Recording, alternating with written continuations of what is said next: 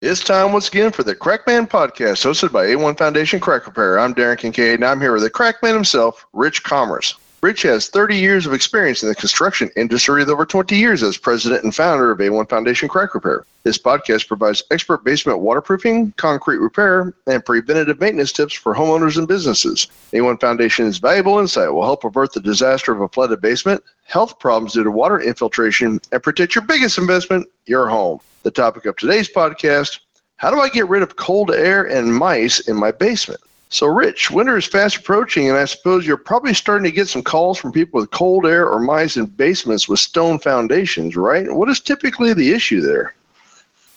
Well, the issue is these stone foundations are pretty old. They're usually 80 to well over 100 years old. And when they put these foundations up made out of stone, they use mortar in between the stones. It's kind of like the glue that holds it together. Well, if we're that old, we're going to get a little decrepit, and so does the mortar in between the stones. And when that mortar in between the stones ages, it crumbles, and you'll see a white powdery material on the floor. Or you could take your finger, and that mortar is going to crumble or has already crumbled. Once that crumbles, it has voids that can let cold air in. And if you think of a stone foundation and the number of stones that are in there and the amount of mortar that can crumble, boy, it's not like having a window open. It's probably like having a slider door open, letting the cold air. But it's not only letting the cold air in, it's letting little furry friends with long tails in, too. Mice and rats also can let snakes in. And that's why on a stone foundation, it's often very cold in the basement. And some of that can be fixed. So how do you go about fixing a stone foundation, Rich?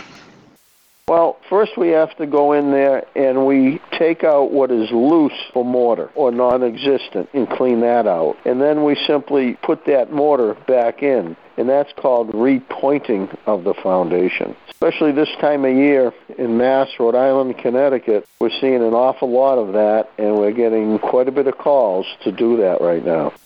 Well, very good, Rich. It's good to know that if you have cold air or mice in your basement, it's not a hopeless situation. You can give the Crackman a call and have your situation assessed and fixed before it gets worse. If you have a basement water problem and think you need a professional, or if you'd like more information on foundation crack repair and basement waterproofing topics, please visit A1FoundationCrackRepair.com or call Rich at 866-929-3171. Or you can email Rich at info@A1FoundationCrackRepair.com. Thanks for listening, and keep that basement dry.